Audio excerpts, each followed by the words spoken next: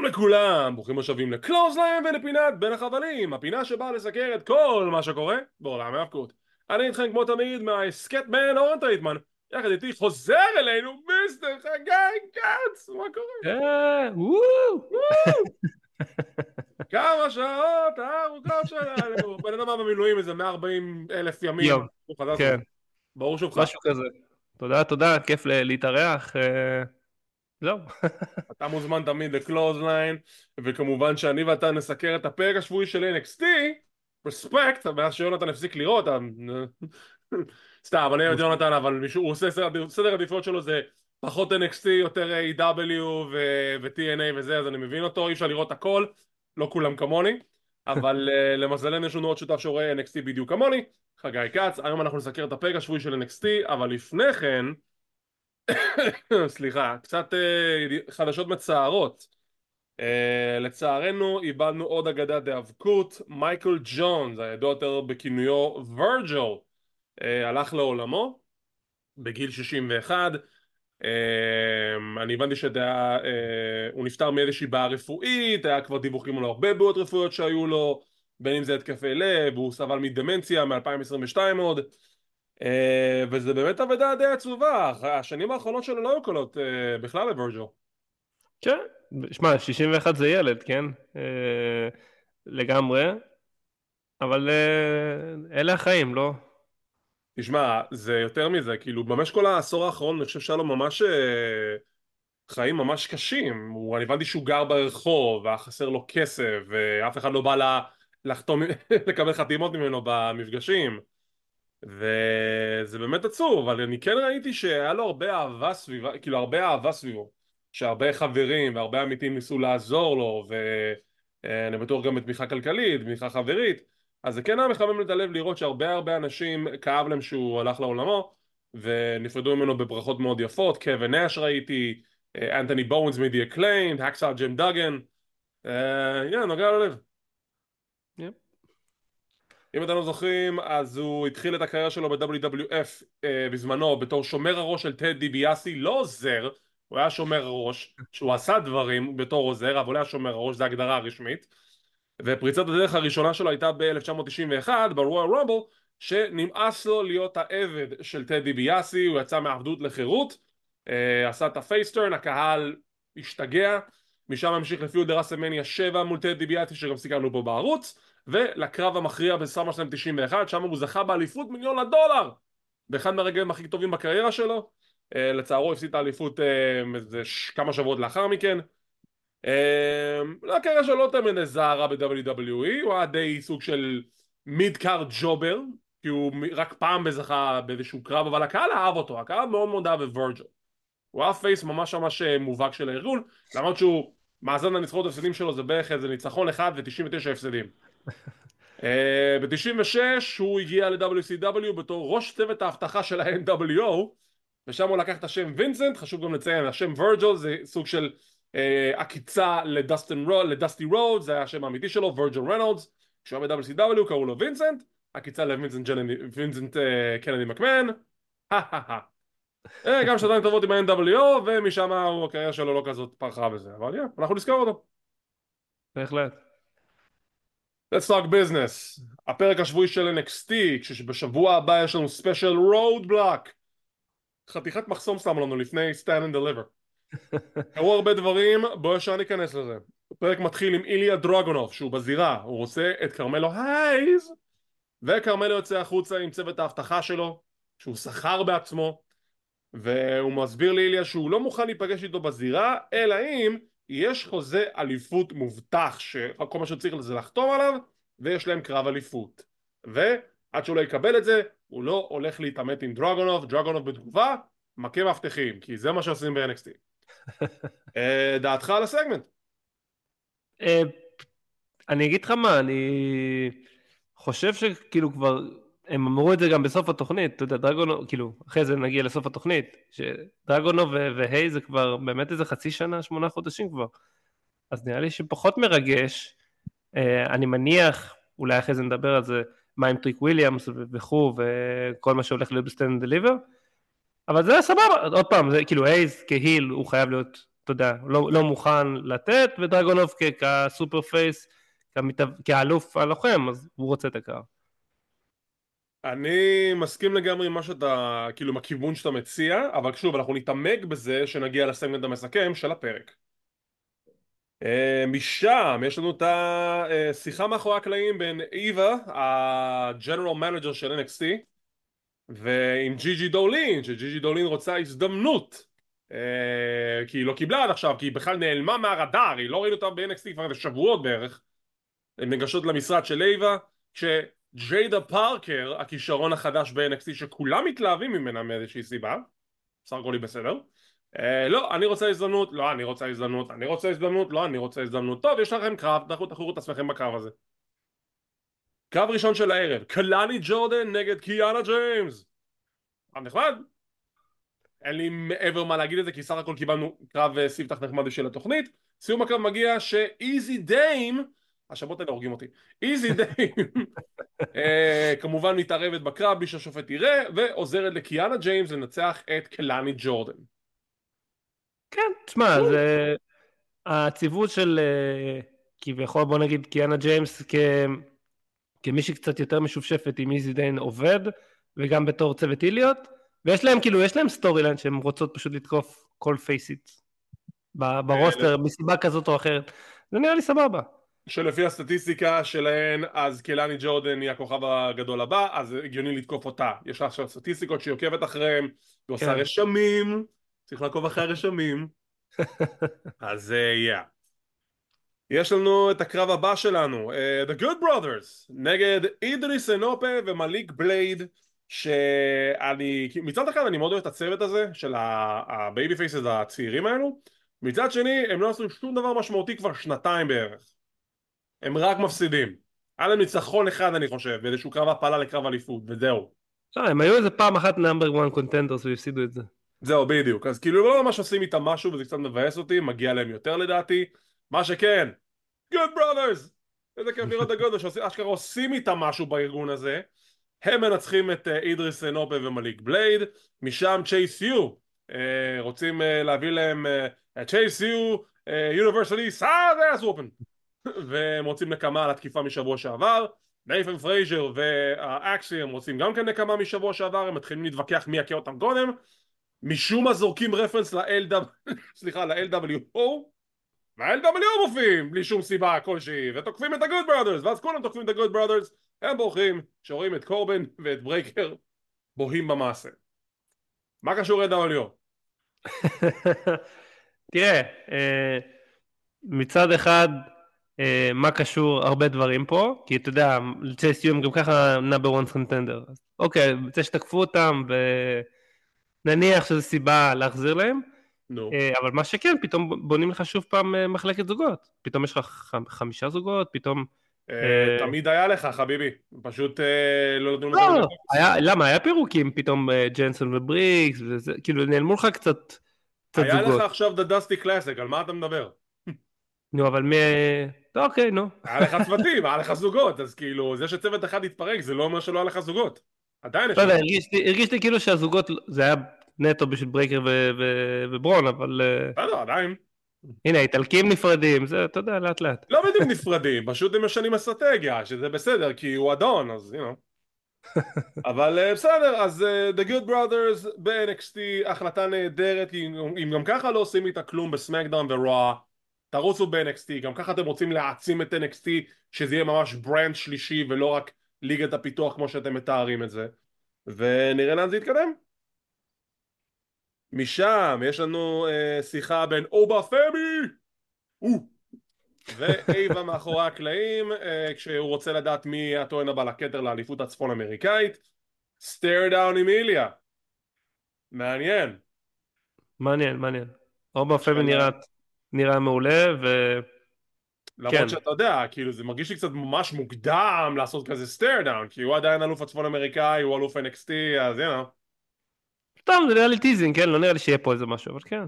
טיזינג כזה בלי שום תוצאה בסוף, נראה לי סתם חבל. כאילו, למה לעשות לי דווקא?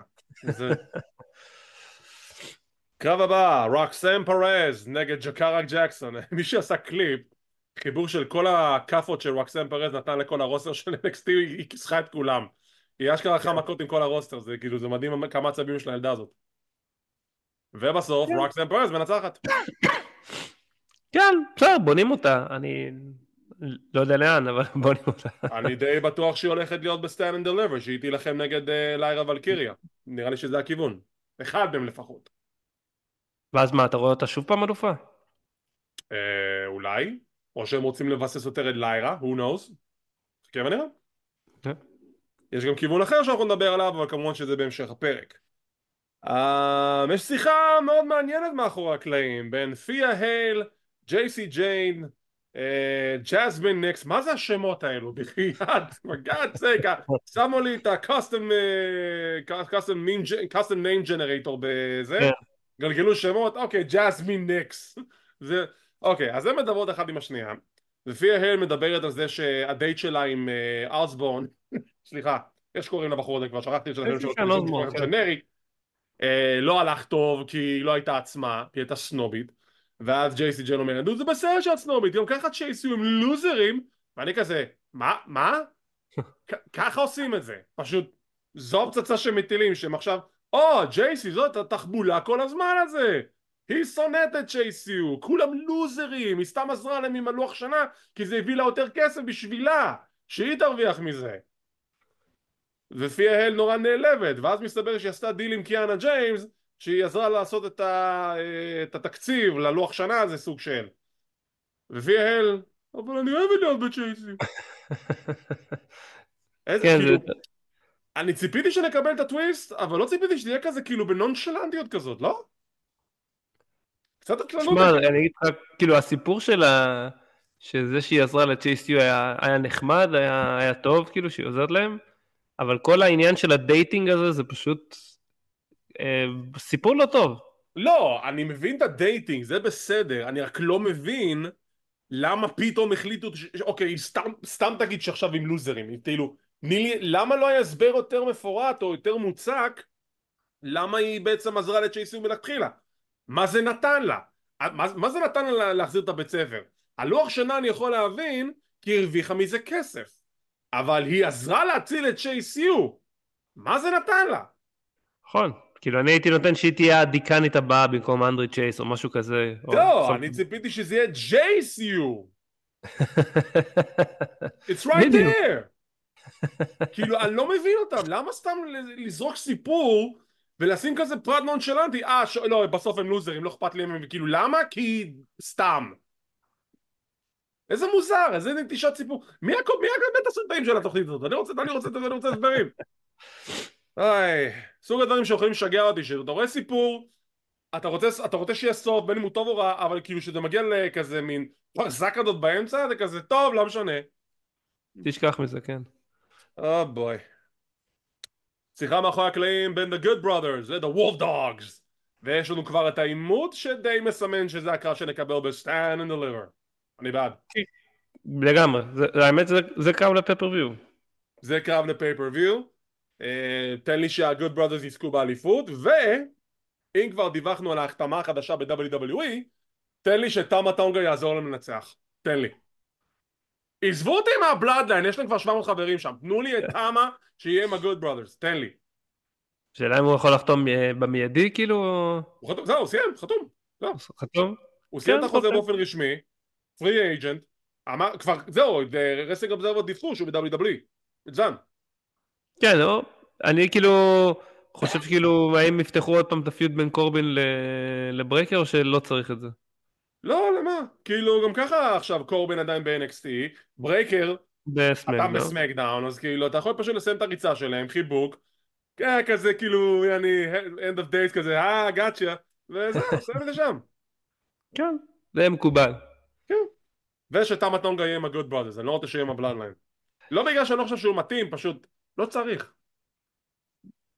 מעניין אם לשמור על השם שלו. הנה, אתה יודע, כל מי שחזר מ-AW, שמר על השם שלו. נכון? לא רע בכלל. לוקה קרוסופינו, שיזס, איזה שמות, נגד דייג'ק. לוקה הוא סוג של עורך דין, שאומר לדייג'ק בשבוע שעבר שמה שהוא עושה זה לא חוקי, שהוא מחזיק את ג'ו גייסי כנגד רצונו במיל מקוטון משוגעים באיזשהו תא כלא מאולתר. דייג'ק אומר אני קובע את החוקים. לא נראה לי שבמדינת פלורידה מאשרים שאתה קובע את החוקים דייג'ק, אבל יש לנו קרב בין העורך דין, בין השוטר הלא רשמי הזה. אחלה אקסצ'יינג', זה קרב נראה לי שלישי של לוקה שאנחנו רואים מזה חצי שנה בערך. הוא היה כן, נראה לי בטורניר, היה לו רק בטורניר או משהו. היה לו בטורניר והיה לזה עוד קרב אחד לפני איזה שנים בערך. ובסוף אם אני זוכר נכון דייג'ק מנצח או שג'ו גייסי בא להפריע קודם. לא, הוא מנצח ואז ג'ו גייסי יוצא ג'ו וכאילו גייסי יוצא בורח מה... מהתא כלא שלו ומהקוטון המשוגעים וייי ג'ו גייסי איזה כיף איזה פיוד אפשר לסיים את זה? רק I'm done. סיימתי את זה כבר בוונג'נס דיי, לא צריך להמשיך את זה עוד קצת, אבל אנחנו נמשיך עם זה כי בשיחה לאחר מכן מאחורי הקלעים בין אייבה לדייג'ק הוא כזה מדבר איתה לא אני רוצה להיפטר מזה אני עושה את זה בשבילך ואייבה אומרת אתה לא יכול לכלוא אנשים והוא אומר לה אבל אני עושה את זה בשבילך אני עושה את זה בשביל NXT וגייסי מחזיק את המצלמה ואז הוא תוקף אותו ונקבע להם קרב אסיילם מאץ' בשבוע הבא ברוד בלוק. או בוי זה הולך להיות מעניין. אתה יודע שזה הולך להיות מעניין נכון? לגמרי. גאד. פעם הקודמת אם אתם זוכרים לגבי אסיילם מאץ' זה היה בבקלאש זה המוקסלי. פייבק 2016 או בקלאש 2000 לא נראה לי פייבק וזה היה מוקסלי נגד ג'ריקו בדיוק. כן. זה היה נורא. בוא ננסה עוד פעם אולי עכשיו זה ילך. אוקיי, משם אנחנו עוברים לטוני דיאנג'לו שהוא, אוקיי, בסיום הקרב של לוקה לוקח את הדבר הזה שמחליף צמיגים, עלה? שיבר? לא, זה הקרוסבר זה... מוט ברזל כזה, נו, כן. מוט ברזל כזה, בסדר, הוא שם את המוט ברזל איפה שהמדרגות. טוני דיאנג'לו, אדריאנה וסטאקס רואים את זה בחדר הלבשה, וטוני אומר כזה, זה רעיון טוב, תביא לי את זה. וסטאקס אומר, מה עכשיו? כן, תביא את זה עכשיו, יש לי רעיון. עכשיו, בשבוע שעבר טוני סטאקס דיבר על זה שהוא לא רוצה קו חוזר על אליפות הזוגות ויש לו תוכנית חדשה. היום אנחנו נגלה מה התוכנית החדשה הזאת. מה הקשר אבל עם המוד? למה הוא צריך את המוד? לא קרה כלום עם זה. רעיון קצר עם נועם דר שהוא מאוד עצבני על זה שהערב הוא צריך להגן על גביע המורשת אבל אין לו מושג נגד מי הוא ילחם. אוי לא. למה? כי reasons. פרומו, אוקיי, זה היה קצת, כאילו, זה גם היה מוזר, אבל זה גם כאילו נתן, אוקיי, זה כאילו, זה כן נתן את הסיפור שאנחנו צריכים לשמוע, אבל זה די היה קצת מעליב שחתכו אותה באמצע. פרומו של ליירה ולקיריה, והיא מדברת על הקרב משבוע שעבר, זה ששוצי נפצעה, ואז החליפו אותה, ויאללה יאללה. ואז היא קוראת לטיילם פקסלי, וטיילם פקסלי, הייתי ילדה טובה, נכון, אני עשיתי מה שאמרת לי, ואני ישבתי מאחורי הקלעים, ולא עשיתי כלום. טוב, אז נכון, ואני גאה בך, ועכשיו אני יכולה לתת לך מתנה. מתנה! לא מתנה פיזית. אני ארגנתי לנו קרב אליפות זוגות בשבוע הבא מול Damage Control, The Kabuki Warriors. השבוע הבא ברוד בלוק יש את אוסקר וקארי סיין נגד ליירה ולקיריה וטיינה פקסלי. והשאלה שהיא, למה? היא לא סובלת את טיינה פקסלי, למה שהיא תיתן לה קרב אליפות זוגות? מה עשינו בזה? תראה, אם זה לא הולך לטרן של פקסלי על ולקיריה, שוב, אני לא רואה את פקסלי גם כנקסט קונטנדר וגם כאלופה לצורך העניין, אבל אם הם בונים את זה לשם, אז בסדר. אני יכול לשער שהטרן יגיע מזה שהיא משוגעת עליה, טורפת עלייך. אבל הנה השאלה שלי, למה שליירה תציע קרב אליפות זוגות לטייטם ולא להפך? כי הסיפור שהכתיבו לנו עד עכשיו זה שטייטם מכניסה את ליירה לצרות. כן. עזוב, אין שם, כאילו גם כל הסיפור הזה... כן, גם כל הסיפור הזה היה קצת... לא, נו מה, מעריצה פנאטית זה לא משהו חדש. עכשיו במקרה סיקרנו את רבולושן 2006, מיקי ג'יימס וטריס טראפס. אוקיי, זה הגיוני, אתה מבין? זה עוד משהו בסגנון הזה, אבל למה שליירה תיתן לה מתנה? גם ככה היא די נחרדה ממנה בחודשים החולפים, בחודש וחצי, כמה זמן שהסיפור תמשך. טוב, אז מוכרז למקרב, זה רשמי, ואז פתאום רידג' הולנד יוצא, אני מתנצל, פשוט תורי, לכו. מה זה היה? והיא אלופת הנשים של NXT. איזה זלזול. מה עשינו פה? נראה לי באמת חוסר זמן, אני לא יודע מה זה היה. זו תוכנית מוקלטת! איזה חוסר זמן! נראה שזו תוכנית מוקלטת. לא, זה היה נראה לי בלייב. לא לא, משנה. זה נראה לי היה בלייב. שבוע אוקיי, זה היה שעבר היה בלייב, מוקלט. נכון, זה היה בלייב. כן. אוקיי, אז רידג' יוצא החוצה והוא מדבר על מה שעבר עליו בשבועות האחרונים, על זה שאני לא בן אדם אלים, אני סתם מכה אנשים עם כיסאות, אבל אני לא בן אדם אלים. I just want a chance. I just want a chance, coach. ואז האורות נכבים. עכשיו, לאורך השבועות האחרונים ב-NXT אנחנו ראינו כזה מלל על מסך מופיע בדרך כלל בשלוש שורות עם חרוזים וכאלה ווואטאבר. זה מופיע עוד פעם, שומעים קול מוכר, ואז משום מקום סליחה, יש פרוג'קטור על רידג' ומישהו נותן לו כיסא בגב והוא נופל והקהל לא מבין מה קורה עד שהוא מסיר את מה זה המסכה, וייל, לא יודע, את גלימה הצעיף, כזאת, כן. וזה שון ספירס. He's back. ולא רק שהוא חזר ל-NXT, הוא חזר עם הפרסונה של שון ספירס. הוא השתמש בעבר בשם טי דילינג'ר, אני חושב שזה השם האמיתי שלו, אני לא סגור על זה. וכאילו כל האורה, כל מה שהרגשתי מהדמות הזאת זה הצ'רמן, ואני מת על הצ'רמן, דמות נהדרת, ועכשיו הוא הגיע איתם ל-NXT. כן, שמע, זה וואו. הפתעה, כי אני לא ידעתי מי זה הבחור, היה גם שמועות שאולי זה בו דאלאס, לא בו דאלאס, היה כל מיני, כאילו, אתה יודע, ניסו איכשהו, מישהו אפילו עשה קליפ, כאילו, אתה יודע, אנשים שחיים הערוץ הפן סרוויס הזה שכל פעם כן, מכין קליפ על זה, הוא ממש טוב, אבל כמה זה לא הוא. כן, זה פייק לחלוטין. הנה, שון ספיר שומר על השם שלו מ-AW. בחירת... לרקורד, זה היה השם שלו עוד לפני A.W. פשוט לא, אבל WWE ב-WWE הוא לא היה שון ספיר. בוא אני אגלה לך חביבי, לפני הרבה שנים ששון ספירס היה בליגת הפיתוח של FCW, הוא השתמש בשם שון ספירס. גם כשהוא היה ב-OVW הוא השתמש בשם שון ספירס. הוא השתמש בשם הזה בעבר, הרבה לפני A.W. ב-WWE, ואז שהוא הגיע ל-NXT סוף סוף הם נתנו לו את השם טי דילינג'ר כדי שיהיה משהו שלהם. תן. כן. ואז שהוא עזב הוא חזר להיות שון ספירס ופיתח את הגימיק של The Chairman. זה הסיפור. בחירה טובה, בוא נראה אם שייתנו לו אליפות, כן? תשמע, אני מבסוט על זה שהוא חזר ל-NXT, אני תמיד אהבתי את הגימיק שלו, את הנוכחות שלו, את יכולת הפרומו שלו, הוא טוב מאוד בזירה, הצ'רמן זה דמות מצוינת, שיר הכניסה שלו מגניב, אני מקווה שישאירו אותו. בשורה התחתונה, אבל מה שיפה בזה, זה שרחמים לא ידע! אף אחד לא ידע! זה הגיע כהפתעה גמורה לכולם, זה לא הופיע באף אתר חדשות, לא היו דליפות לגבי לחזרה המפתיעה הזאת, אף אחד לא ידע מזה! בגלל זה כל כך נהניתי מהעובדה שאף אחד לא ידע מזה, והופתעתי לטובה. נו לראות לגמרי. כאלו. ואפילו קודי צייץ 10. קודי צייץ 10, כולם צייצו 10, אשתו, הוא נשוי לפייטון רויס מדי אייקוניקס, קאסי ליד השם האמיתי שלה היא צייצה Home Sweet Home, אולי גם נראה אותה חוזרת בקרוב, who knows? היא לא בהיריון שני עכשיו? נכון, הם הודיעו שהם עכשיו מצפים לילד שני. טוב, אז אולי תבוא לבקר. כן.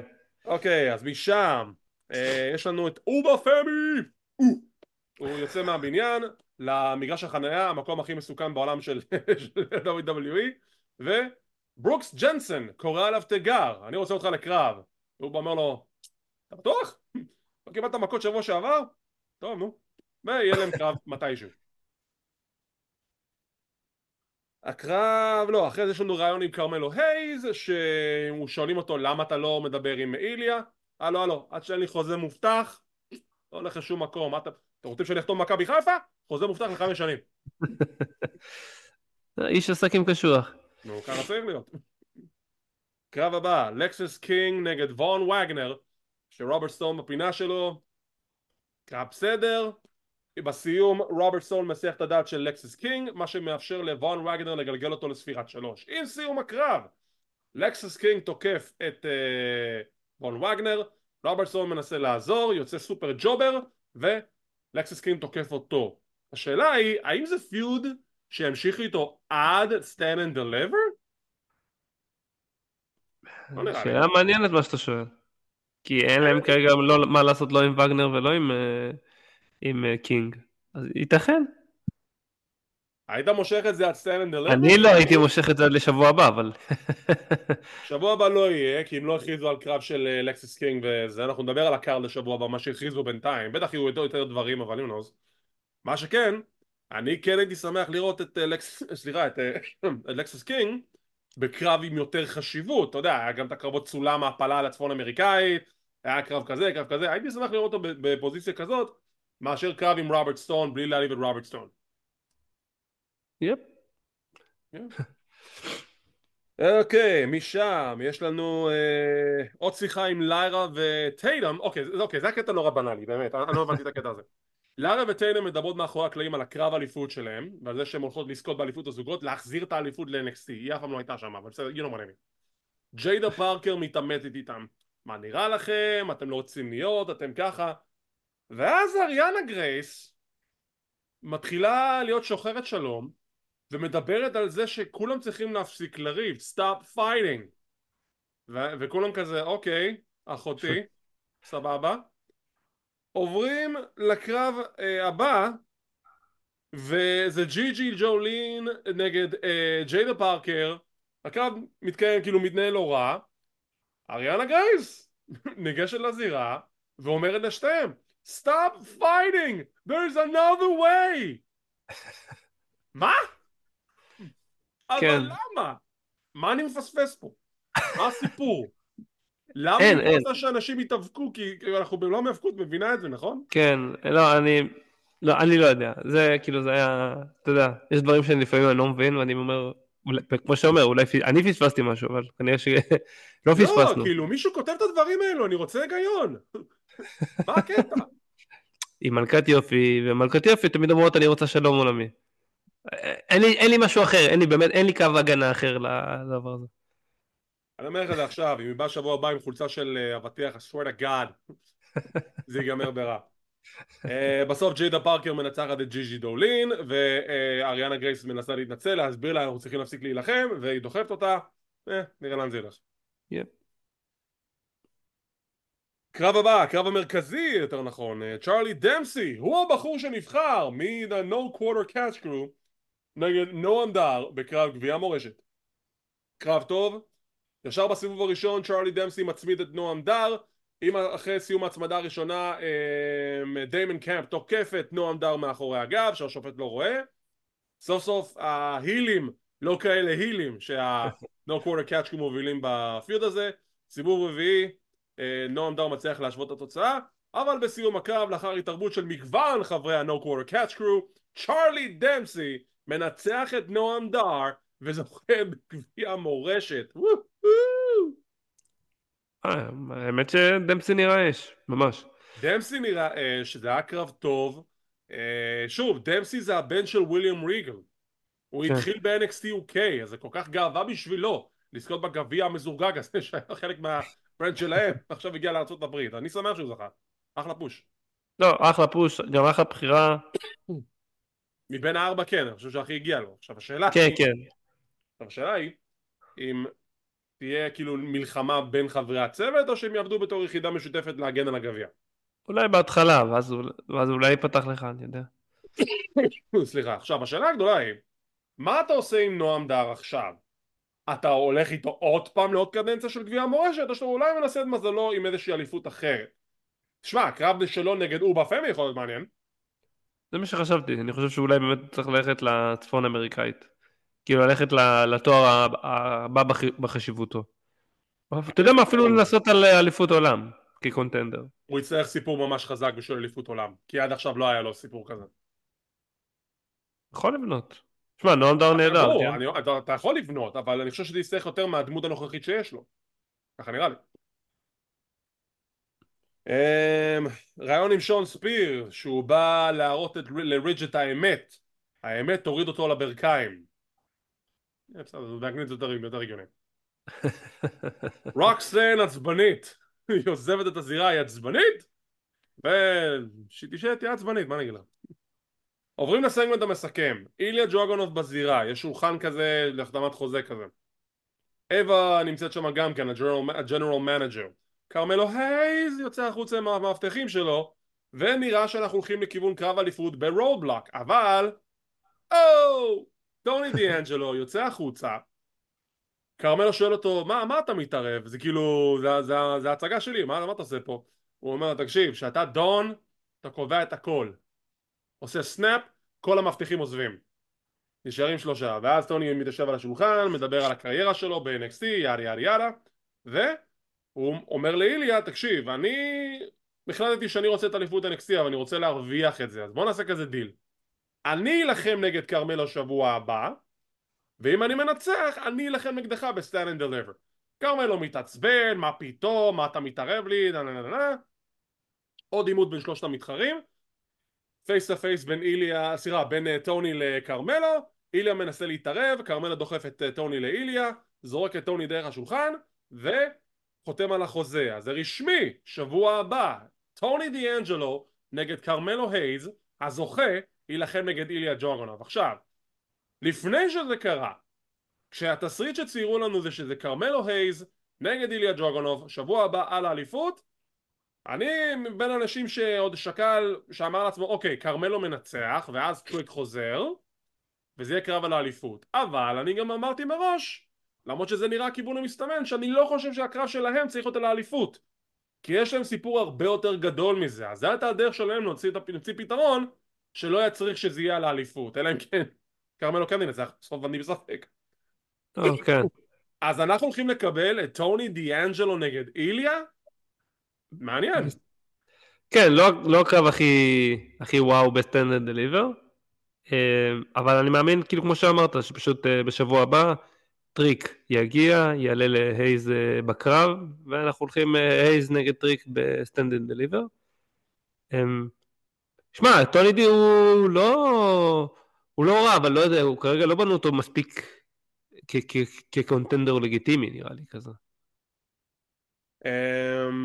זה הקטע, שכאילו טוני דיאנג'לו התחיל את הריצה שלו ב-NXT בתור מתאבק יחידים, סטנד אנד דליבר שנה שעברה ניצח את, לא, לפני שנתיים, סליחה, הוא ניצח את תומאסו צ'מפה, משם הוא פיתח את הפיוד עם המשפחה שלו, היה לו גם קרב על האליפות הצפון אמריקאית פעם אחת, אבל הוא יותר התבסס בתור אלוף זוגות מאשר אלוף יחידים. אז להיכנס למשבצת שהוא עכשיו יש לו פוטנציאל לנצח את קרמלו הייז, מה שנראה לי שיקרה בסוף, כי אני לא חושב ששוב הקרב של קרמלו וטריק יהיה לאליפות, אלא אם הופכים את זה לקרב משולש, שזה טריק קרמלו ואיליה, אבל גם על זה אני מספק אם זה יקרה, למרות שאני רציתי. סליחה, הם יצטרכו לעשות עבודה מאוד חזקה כדי לשכנע אותי שלטוני יש איזשהו סיכוי לנצח את איליה ג'וגונוב, אם זה הסיפור שאתם הולכים לספר לי. כן, אני איתך, לגמרי. עכשיו, עוד משהו שעצוב בסיפור הזה, זה שאם זה הקרב שהולכים לקבל, זה לא הקרב המרכזי בסטנד אנד דליבר, זה הולך להיות קרמלו וטריק, וחבל לי על איליה שהוא לא מקבל את המקום הזה בתור המיין איבנט. כן, אני מסכים איתך. פשוט הסיפור באמת שלהם הרבה יותר גדול. מסתמן ככה. כן. ולפעמים הסיפור יותר גדול צריך לקבל את המקום, אפילו על חשבון קרב אליפות. זה עכשיו, לגבי ליירה ולקיריה, זה נראה שיש לנו כמה כיוונים, כי כיוון אחד זה רוקסן פרז שהיא כנראה תקבל את הקרב בסטנד אנד דליבר. השאלה היא, האם טיינם פקסלי תהיה מעורבת, בין אם זה היל טרן או שליירה תעשה היל טרן וטיינם תהיה הפייסית הפייבוריטית של הקהל כי משוגעת מספיק, ואז אולי שמה נקבל איזשהו קרב משולש, כי זה מרגיש לי כאילו אנחנו הולכים לכיוון הזה. תראה, כאילו כרגע היחידה שנראית לי עוד הגיוני זה רוקסן פרז, כי אמרתי אולי, אתה יודע, כאילו ולקיריה תגיד לטייטום בואי נעשה קרב אחת על אחת, תמיד רציתי להיות אלופה או משהו כזה, כאילו לתת לה את הכבוד הזה. אני לא רואה, אתה יודע, יש אופציה לקרב משולש, אבל נראה לי זה האופציה הכי פחות טובה, כי כנראה נראה לי אני מעדיף רוקסן נגד ולקיריה, לא? זה שאני גם כן מעדיף זה כן, אבל אתה יודע, אם מספרים לי סיפור שמערבים את טיינם פקסלי כבר איזה חודש וחצי, חודשיים, כן, כאילו מרימים, כאילו עושים לה ראפ גדול, כן. אז מה, לא יעשו איתה כלום בסטנד אנד דליבר? לא נראה לי הגיוני. אז יש מצב קרב משולש, כן. נזרע לחכות ולראות, אבל זה הכל להפעם מבחינת הפרק השבועי של NXT. בוא ניתן לו ציון, מ-1 עד 10 שיש גם 0 אם הוא היה קטסטרופה. אני חושב 7. בוא ניתן לו 7. הוא היה כאילו סבבה לגמרי, קידם דברים. לא היה איזה משהו מפוצץ, כאילו, שון ספירס נגיד, זה כן הפתעה כמו שאמרת. כן. אבל כן, בונה לנו, ורודבלוק כספיישל נחמד.